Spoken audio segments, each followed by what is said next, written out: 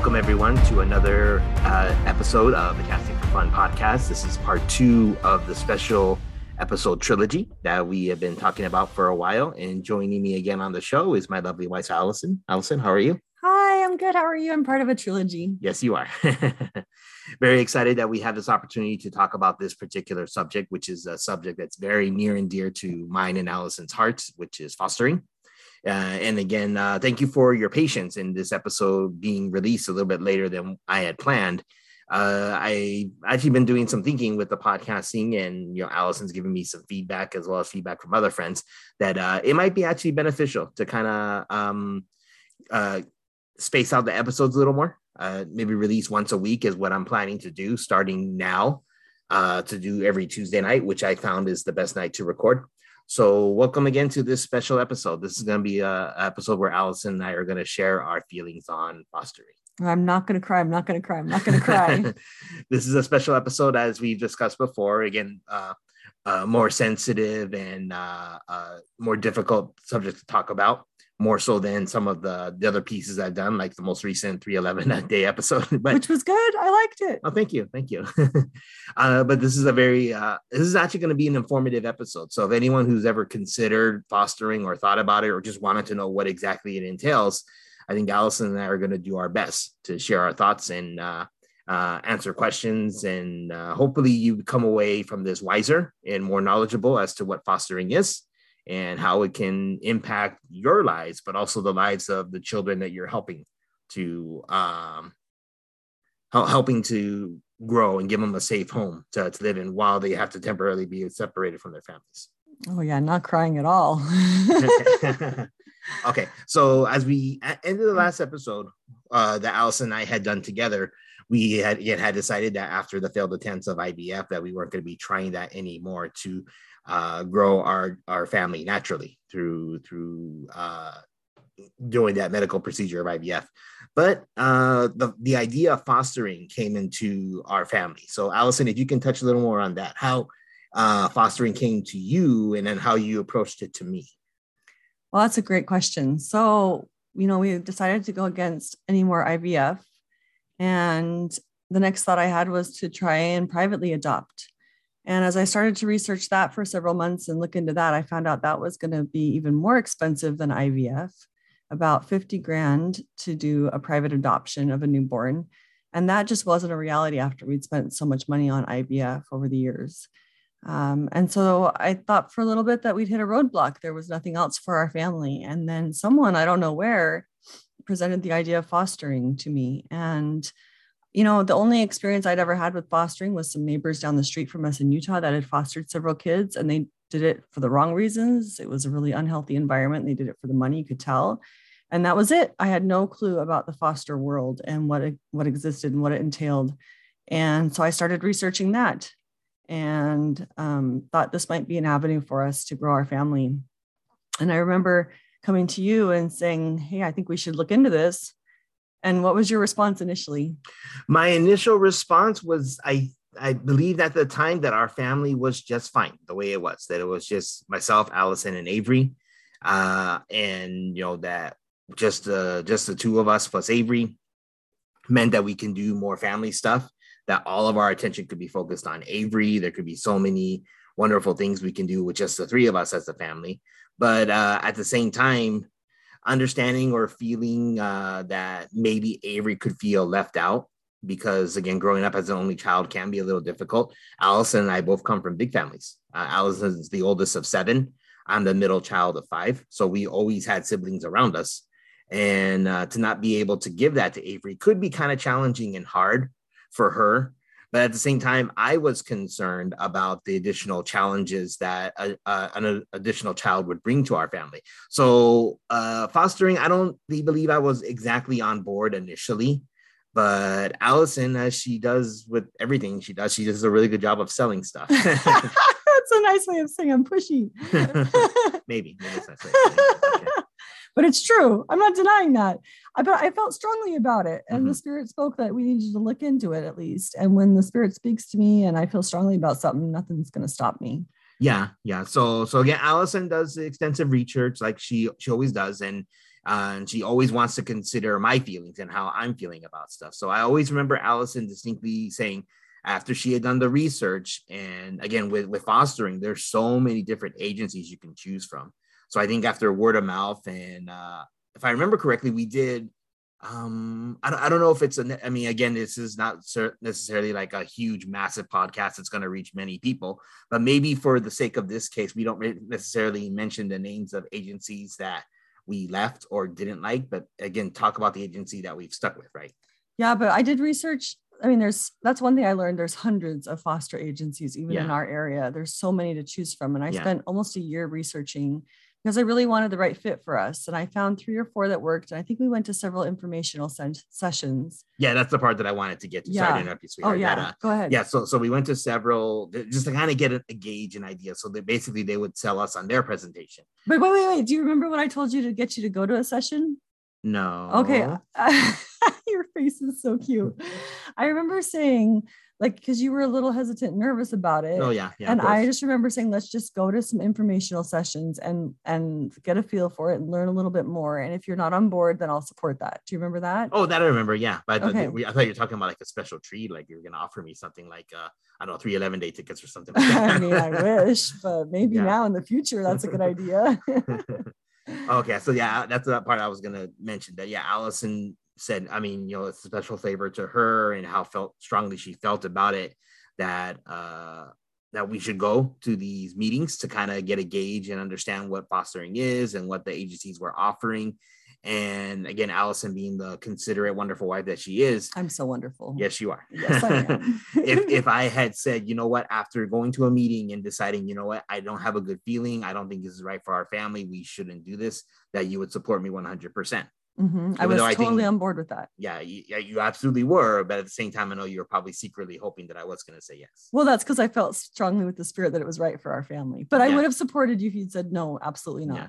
But at the same time, I think it's important to consider or just mention that if we had gone to the meeting and if you had gotten a bad feeling after all, saying, you know what, I initially felt good, but after hearing that presentation, maybe it isn't best for our family. I think you would have been logical enough to say maybe it's not the best fit for us. I don't know if logical is a word I'd use for me, but but do you remember we did have that kind of experience though? Yeah. Like we went to a meeting and I remember in the meetings, they try and paint a realistic picture of what to expect with fostering. And I remember getting overwhelmed and nervous about it, even though I hadn't been going into it.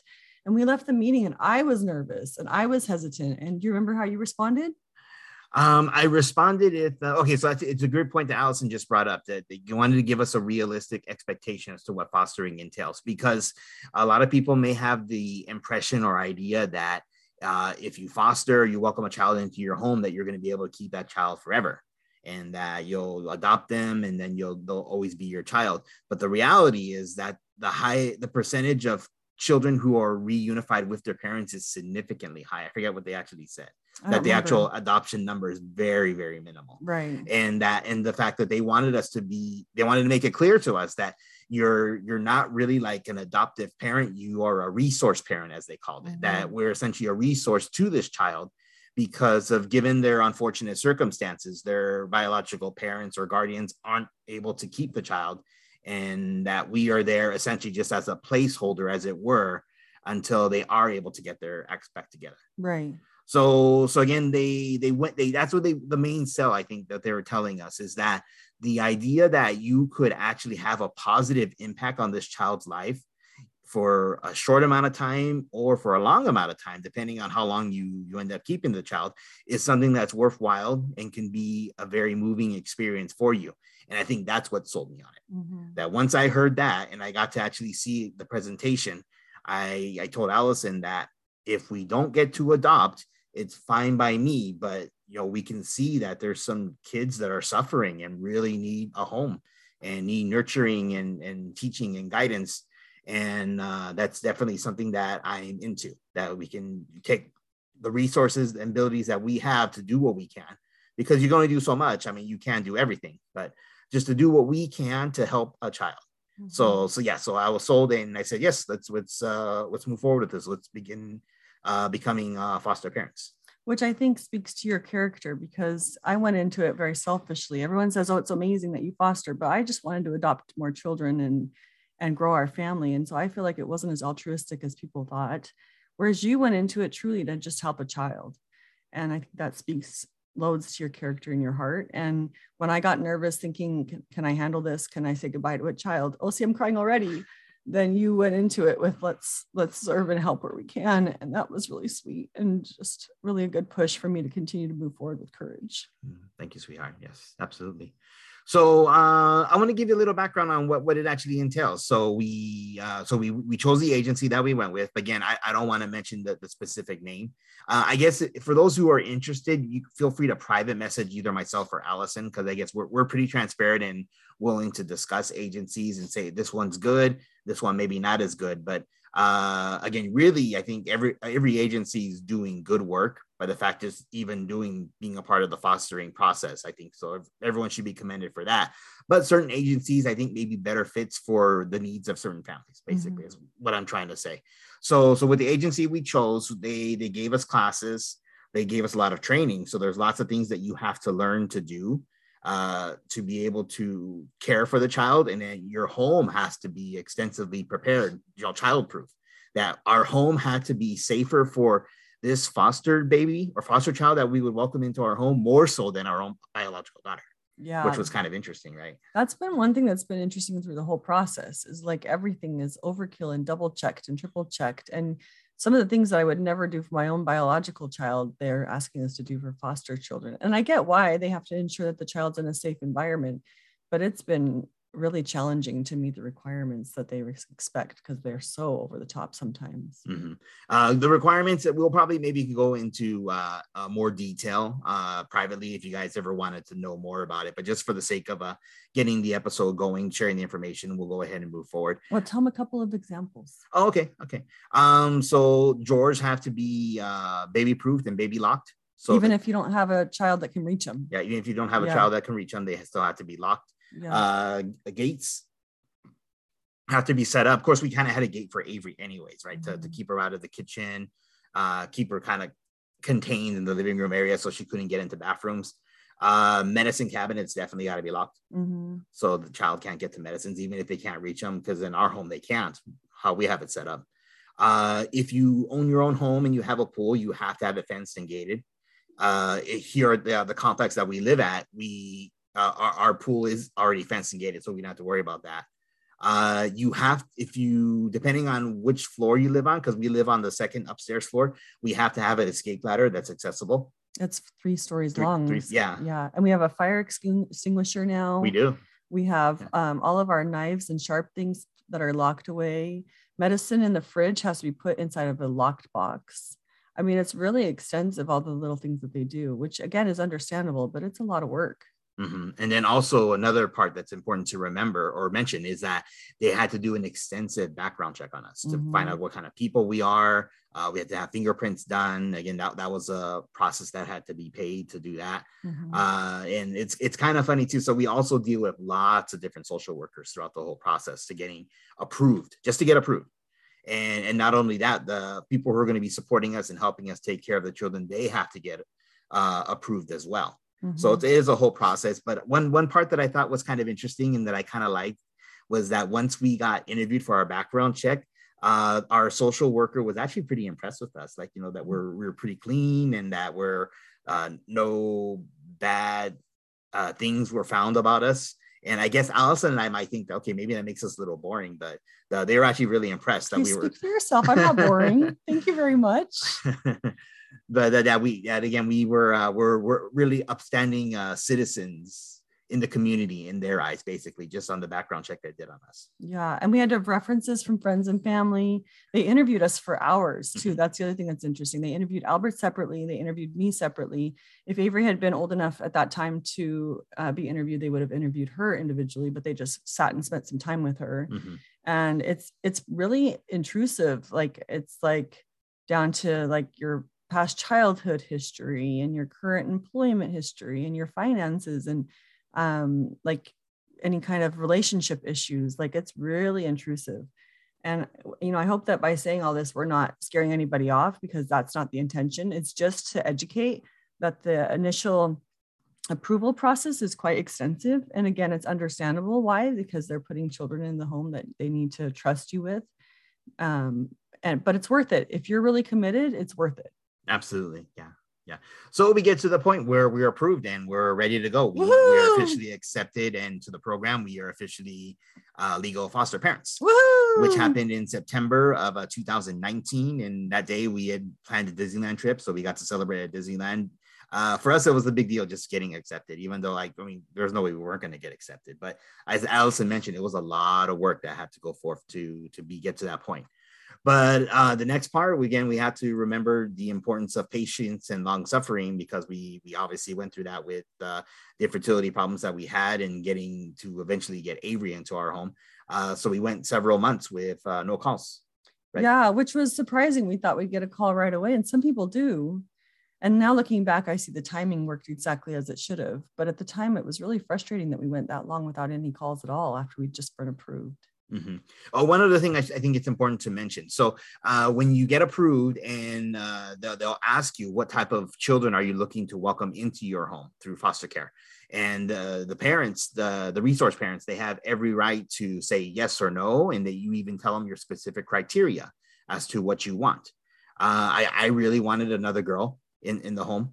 Allison really wanted another boy. But then we discussed it extensively, because again, Allison wanting to be considerate of my needs and the things that I was concerned about, that we weren't really ready to take on a hardcore special needs, which again could entail lots of different things for the child. In an ideal perfect world, we would have preferred not to have too much drug exposure, but unfortunately that's just the reality we live in, and the fact that the child is put into the foster system because they have been exposed to drugs. Most times. Yeah. So to say you don't want no drug exposure at all, that's basically like wishful thinking almost. Yeah, right? We learned that the hard way. Like we went into it thinking, we don't really want a severely drug exposed baby. And we learned that 90% of the kids are severely drug exposed. And that's a large part of what brings kids to the foster system.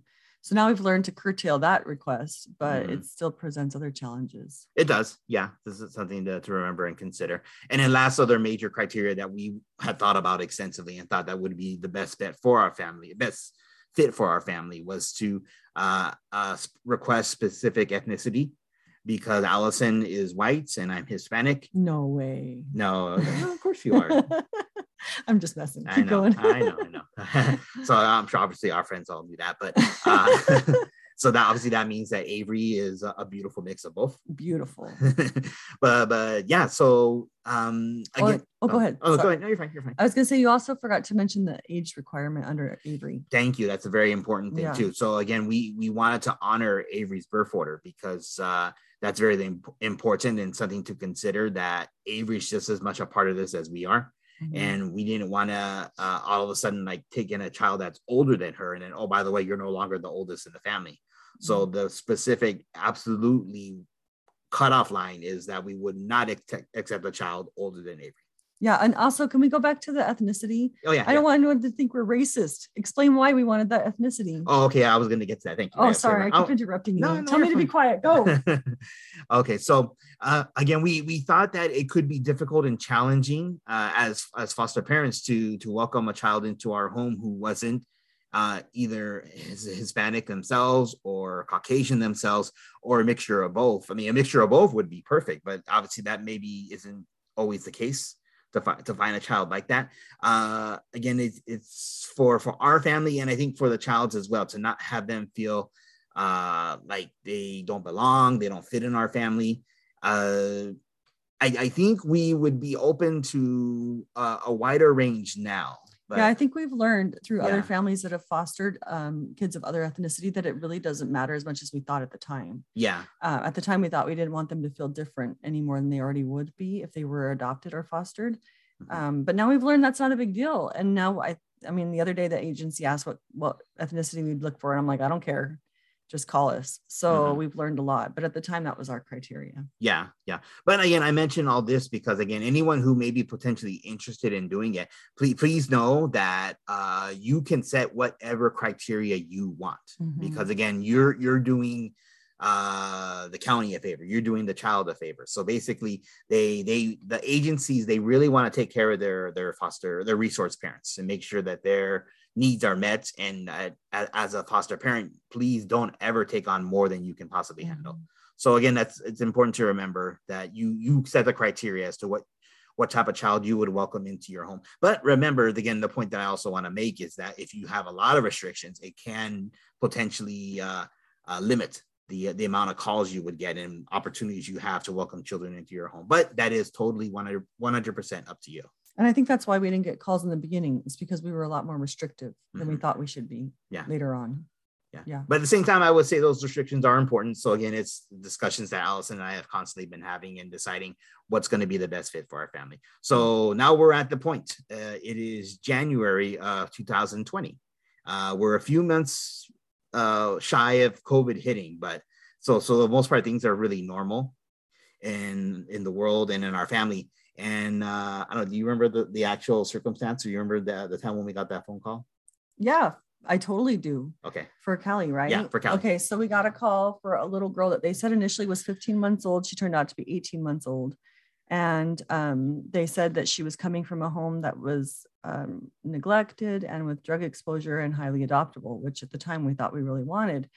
And so I totally felt the spirit say, move forward. I felt this peace about that call. I knew she was supposed to come to us, and remind me later to explain my scenario with that. But so I called Albert and I was like, hey, I feel like this is the right call for us. And we wanted to move forward. And we said yes. And she came to us, and geez, like, how do you describe what Callie did to us, huh? Oh, yeah. And then actually the part that Allison, I think, maybe you're forgetting, but she would totally mention is that as soon as we got the call, we had to rush to Target, buy everything we need. We weren't prepared at all, but we were saying, all right, we're doing this. We're jumping head in. So we got to get everything that we need for a 15-month-old girl. And as it turns out, as Allison mentioned, I mean, we actually needed clothes bigger because she was bigger and older than we were initially told. Yeah. Well, and we had prepared for a newborn. So that's why we did this like rush to Target run. Yeah. Which was super fun and exciting though. You know, you go through and spend $200 on stuff that you need for a toddler, but we prepared for a newborn and we did it within like a couple of hours and we got her that night. Pretty late, like around like 11 or so. And our good friends, Ryan and Stephanie, and shout out Ryan and Steph. Ryan and Steph and Steph's sister, Alex, they were here. They were here when we got to say hello to Callie for the first time. Yeah, they were super supportive and wanted to be a part of that. And I never, ever will forget the social worker drove up in the car. Oh, I'm going to cry again. And we were waiting outside for her and we saw Callie in the car seat. And I said to the social worker, can I get her out of the car seat? And she said, yes. And I picked up Callie and she just gave me this huge hug the second I picked her up. And that was it. I was in love from that hug. Like from then on, that little girl has been a part of our lives and always will be. Absolutely. Yeah. Yeah.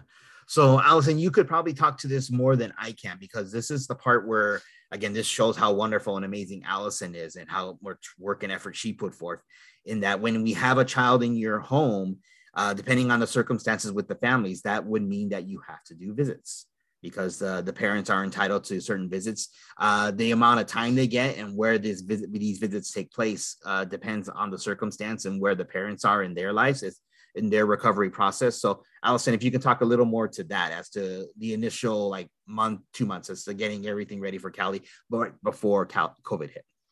So yeah, the visits are a part of it if the family's involved, and it's court mandated what visits happen. So you get no say, you get told when and where and how often, and it's quite extensive. We did 2 to 3 visits a week of 2 to 3 hours of time with Callie's family initially. And you just have to be available and drop everything. So fostering really does consume your whole life, but again, it's totally worth it. We were told to visit with mom and dad separately initially, and it was one of those things where, you know, I've learned a lot from this process. And one of the biggest things I've learned is not to judge. And so my initial thought process going into this scenario was that there was something wrong with Callie's parents and something wrong with the family, and that they had made poor choices and it was their fault that she ended up where she was. And now I look back with such regret on those thoughts because I had no clue. And I've just softened my heart a million times over because we just love Callie's family. And we've developed such a good relationship with them, and I just can't imagine our lives without them. But at the time it was really hard. You go and it's awkward. The family, you know, is upset with you having their child. They don't know you, you don't know them, and yet you take their child away again. It's just really, really hard. And so in the beginning, it was tough, but I remember they offered the county to go and do the visits instead, but I wanted to get to know her family and I wanted to develop a relationship with them. And so slowly over time, that's what we did. We kept visits multiple times a week and developed a love for her family and them for us and got to know them. And it became a really positive scenario. But the visits are challenging. There's a lot of emotion and legal stuff involved. And it's also hard to walk away with that child every single time. And, you know, Callie would act up and throw fits, and for a day or two after the visit, struggle. And then just when she'd start to get back to a little bit behaved again, we'd have another visit. And it was so challenging on her emotional and behavioral attitude. Mm-hmm, absolutely. Yeah. And then you throw into the mix COVID occurring in March of 2020. So just 2 short months after we welcomed Callie into our home, we had that affected everybody in unimaginable ways. Sorry. You're fine. Go ahead. But I think that also was a blessing in disguise, because Avery was left by herself during COVID, and, you know, like daycare shut down, everything shut down. We were home with her 24/7, but she had Callie with her, which was a saving grace because she had a built-in friend during that COVID lockdown time. Oh, absolutely. It was wonderful to actually see the relationship that Avery and Callie developed together during that time.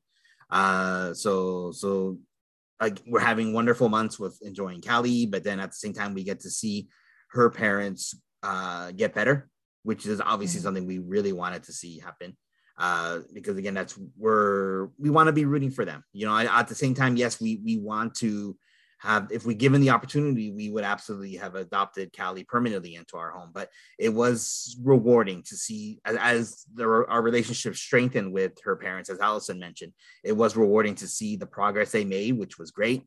Again, it got a little more challenging at times also, because as COVID restrictions started to get lifted a little bit, or I guess as things progressed with them, they got more overnight visits and weekend visits. So we weren't, Callie wasn't with our home as much as before, but at the same time, I think it was still a worthwhile experience to see her family grow and develop the way they did, and that our relationship with them got better too. Absolutely. Yeah. So then we come to another important milestone. We get another phone call for another placement, right? Yep. For a child that we affectionately gave the nickname of Ace. And Avery added to it and called it Ace Man, called him Ace Man. And it was a wonderful, great experience. But this, again, it was a really special need for this child. He was born premature. He was only 4 pounds, right, at birth, and we got him as a newborn. And I remember when Allison brought him home, like my heart just sank, because, again, I was grateful that we had this opportunity to help this child, but he looked so sickly, and it was just like, it just made you really, really sad to see this poor child in the situation he was in. And do you remember what month that was that we got that call? It was in August of 2020. Okay. Just earlier in the month, we had celebrated my 40th drive-through birthday party that Allison had done for me. And that was pretty cool, because at that birthday party, we got to show off Callie to a lot of our friends who hadn't seen her in person, because we did a social distance drive-through party for me. Allison made a wonderful surprise, and our good friends, the Ferrantes, and shout out Steph and Ryan again, and Steph's wonderful sister, Nancy, and her husband. They were gracious enough to host me for the party. And we got to show off Callie to all of our friends and family who could make it. But then a few weeks after that is when we get this phone call for Ace, and we get to welcome the newborn baby into our home. And Allison had to do visits with Ace as well. So she was doing visits on top of visits, right? So that must have been pretty challenging at the time. Yeah. And I was, very, very adamant about getting to know the family and doing the visits myself. So I was doing visits with Callie's family, and they were quite extensive still. And then I was doing visits with Ace's family, and then throw that in with the social workers, because we had 2 different social workers for the county and a social worker for our agency. And they came each week. So we had constant visitors, or we were constantly driving the kids somewhere. It was really challenging. But also, I'm so glad, because I got to know Ace's mom specifically a little bit better. We didn't meet his dad till the very day he left, but his mom, I got to meet and get to know her background and her story and have some compassion for her. Absolutely. Yeah. So shortly after that was around Thanksgiving time of that year. And that's when we get the phone call that the biological father for Ace had been found, and he'd been approved, and he was ready to take him back into his home. Yeah. So we only had Ace for about 3 months. About 3 months. Yeah. 2.5 months. So about the end of August to around Thanksgiving time in November. Yeah. So we had to say goodbye to him. He was, he touched our hearts. the short time that we had him, and we were grateful that we got to help him grow and develop. Unfortunately, we do not have any contact with Ace. So we pray and hope that he's doing well. The short time that we got to meet his biological father, it seemed like he had a good head on his shoulders, and that he had a good support team, a family, extensive family who was going to be able to help him. So wherever he is now, I'm hopeful and somewhat confident that Ace is doing well. It'd be nice to just know, but I mean, that's part of the process, in that we don't always get what those notifications, how the children are doing after they leave us. So I think it's important to remember that, take care of them the best you can while you have them, and try and impact their lives as best you can. Yeah, I will always consider Ace a son, even though we have no connection with him now. We have no clue where he is. But to me, he will always be one of ours, and we cherish the time we had with him. And it's one of the hardest things for me to not know where he is and how he's doing. But like you said, just trusting that God watches over him. Oh, I'm crying again. Look what you're doing to me.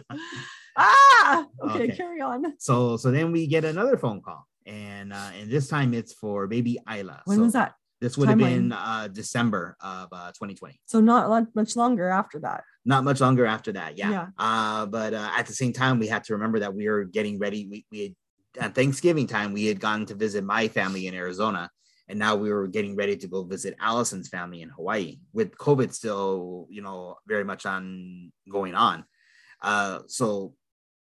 Wait, I apologize. Did we? I think we took Isla in after we came back. Yeah. Okay, so I think we got the phone call, right? Or we got the phone call, but they said that they didn't need to give her to us for a little bit because she was in a stable-ish environment. Okay, yeah. So we got the phone call, and then we actually welcomed Isla into our home after the holidays were over. So it would have been was it right before New Year's Eve then? Right. Okay, so the week after Christmas, December. but before New Year's. Right. And we still had Callie in our home too. So it was nice to, we had a house full of girls, which was really great. But at the same time, remembering that at this stage, Callie's parents are really getting better and healthier, and they're keeping her for longer. So she wasn't in our home as frequently as she had been, even though she was still in our primary care. And we didn't take her with us over Christmas. No, she stayed with her family. Yeah. But we got to FaceTime with her, and we again, as Allison mentioned, we got to develop such a really good relationship with her parents. So this is the part where it gets pretty sad for us when we knew eventually it was going to come. In fact, actually, it almost came much sooner, right? When Callie was going to be formally reunified with her family, but then something happened and we ended up keeping her longer, because I want to say it was almost back when COVID started. We almost lost her back then, right? No, not that soon. It was like the October-ish or something. I thought in April. Oh, maybe. I don't remember. Okay, you're the timeline man. Okay. But that's not important now. The important thing is we're getting to this. It's February of 2021. And we have Isla. We have Isla in our home. And we have Callie. And yeah, we got to do something really nice and special for all the girls for Valentine's Day. Yeah. But shortly after Valentine's Day is when we get to the part where we had to say goodbye to Callie. And that was really hard and emotional. As Allison had mentioned, we had grown such a fondness for her. She'd really become a part of our family. We loved her dearly. And maybe even the most important thing, I think, is, as Allison had mentioned, she got to be a friend and ally for Avery when she really needed it. So I think, so we were grateful that we got to have Callie in our home. And it felt like a long time that we did, because again, it was a little over a year, but at the same time, that year and a month, year and change went by so fast too. So, but the important, beautiful thing we have to remember is, because Allison had the foresight to really develop a good relationship with Callie's family, that even though she's left our home, we've had so much contact with her, and we've gotten to welcome her home for play dates, a few overnights. She came to Avery's birthday party for her 5th birthday just earlier this year. So we've gotten to FaceTime chat with her many times. So we still have that relationship with her, which is really great. And it was also awesome to see her grow and develop the way she did, because she was a much different child from when she left our home versus when we actually first got her. Yeah, I attribute that to a lot of therapy sessions and a lot of love. I think the hardest thing for me when she left was not knowing if we really would see her. Oh my gosh, because the family is not really obligated to keep any contact with you, as we saw with Ace's experience, but her family kept promising that they would. So there's this hope that they really follow through, and the fear that they might not have to. And I think the first time we got to see her again and we heard from them again, I was just so relieved. And her family's just been phenomenal in that regard. Like Albert said, every 2 to 3 months, we have her over and spend the night, and we spend time with her. And she's still such a part of our family. And I think that for me personally, at least, the most whole I feel and the most happy I feel is when Callie's with us visiting, and I feel like we're a little family with her, and so she will always be a part of our family. And we'll always love her greatly. But also the part that we have to bring up now is that about a month after we had to say goodbye to Callie, that's when we also had to say goodbye to Isla. And that was pretty devastating too. That again, Isla was in our home for just a short amount of time, just like Ace. And unfortunately, we don't have any contact with Isla either. No, that's not true. Every once in a while, her aunt sends me those pictures. You're right. Thank you. I apologize. Yeah, that is true. Yeah, we do have some, just very, very little. We haven't actually seen her. And what actually could be a little heartbreaking to me is I haven't told you this, Allison. Okay, so when we had to drop her off, and she lives all the way deep into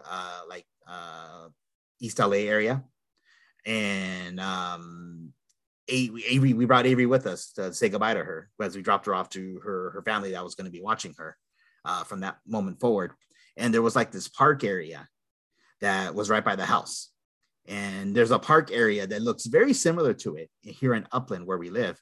And when I drive Avery to school, to her school, every time we drive by, she seems to think that we're in Isla's neighborhood. Oh, really? She keeps thinking, "Oh, can we go see Isla?" I'm like, "Oh, Avery, no, we're not. Sorry, Avery, this is Upland. We're not in the same area. It looks just like it." Yeah, that breaks my heart. So it is pretty.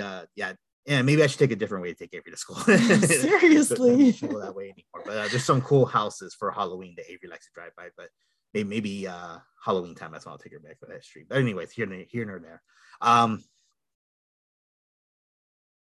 That's my train of thought now. Oh, you're overwhelmed. I'm sorry. No, it's okay. Yeah, okay. It's just, it was hard to say goodbye to her. It's hard not to have tons and tons of contact. Like I said, every once in a while we get a picture from her aunt, which is super gracious.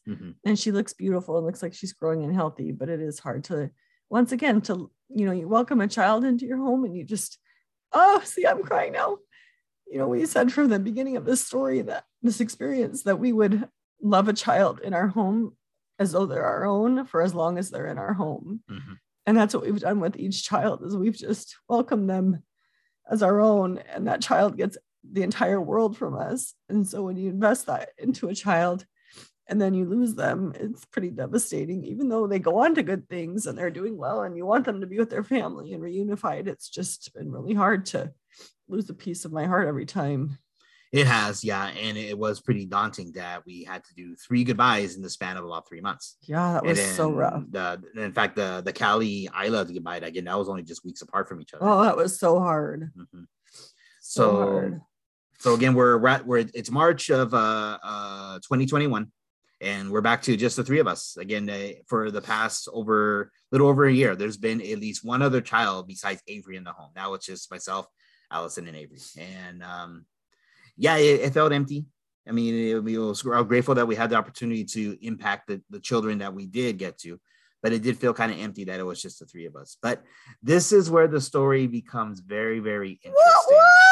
This is my favorite part. Right. So again, like a 3-act play, you got Act 1 and Act 2. Act 3 is when you have like the happy ending, and this is when you get to like the emotional climax, like I'll nerd out a little bit. This is when the rebels destroy the Death Star. So stay tuned for part 3 of our special trilogy, because we're going to talk about very extensively the welcoming of baby Lion into our home and the eventual adoption of our now son Liam. Yay, that's the best part. I can't wait. You guys have to tune in. Okay, so thank you for tuning in to a very, very special episode, part 2 of our trilogy of the Casting for Fun podcast. Are we good? Did we leave anything out? Well, I don't think we talked about any lessons learned that we had from fostering. Oh, okay. We should touch on that. We should do that before we celebrate. Okay. But yeah, okay. Lessons learned. You go first. Okay. Lessons learned. You got to be patient. I mean, yeah, again, I haven't when learned that. patience in the timing, and then patience when the child is here. I mean, again, we talk about how wonderful and how much we love Callie and how great she is, but again, there was a lot of fighting between her and Avery, and a lot of like maybe some not so good behavior that we had to just work on. And we have to at times discipline this child, but again, you have to be very, very careful in the method in which you are disciplining the child. So patience is definitely an important thing.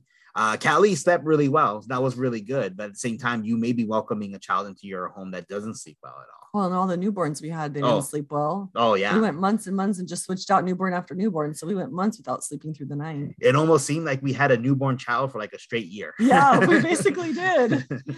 Yeah, so it was pretty crazy. And it wasn't at quite as long as a year. It just felt like it just felt like that, yeah.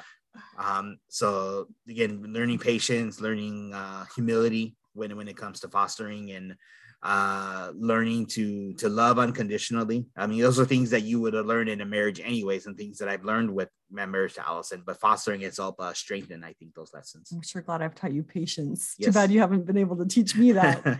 I would say, wait, are you done? Yeah. Okay. Yeah. I would say too, lessons learned, like not judging, because again, you don't know what these families have gone through and what their lives are like. And sometimes I look back and think I just was dealt an easier hand, and that's the difference.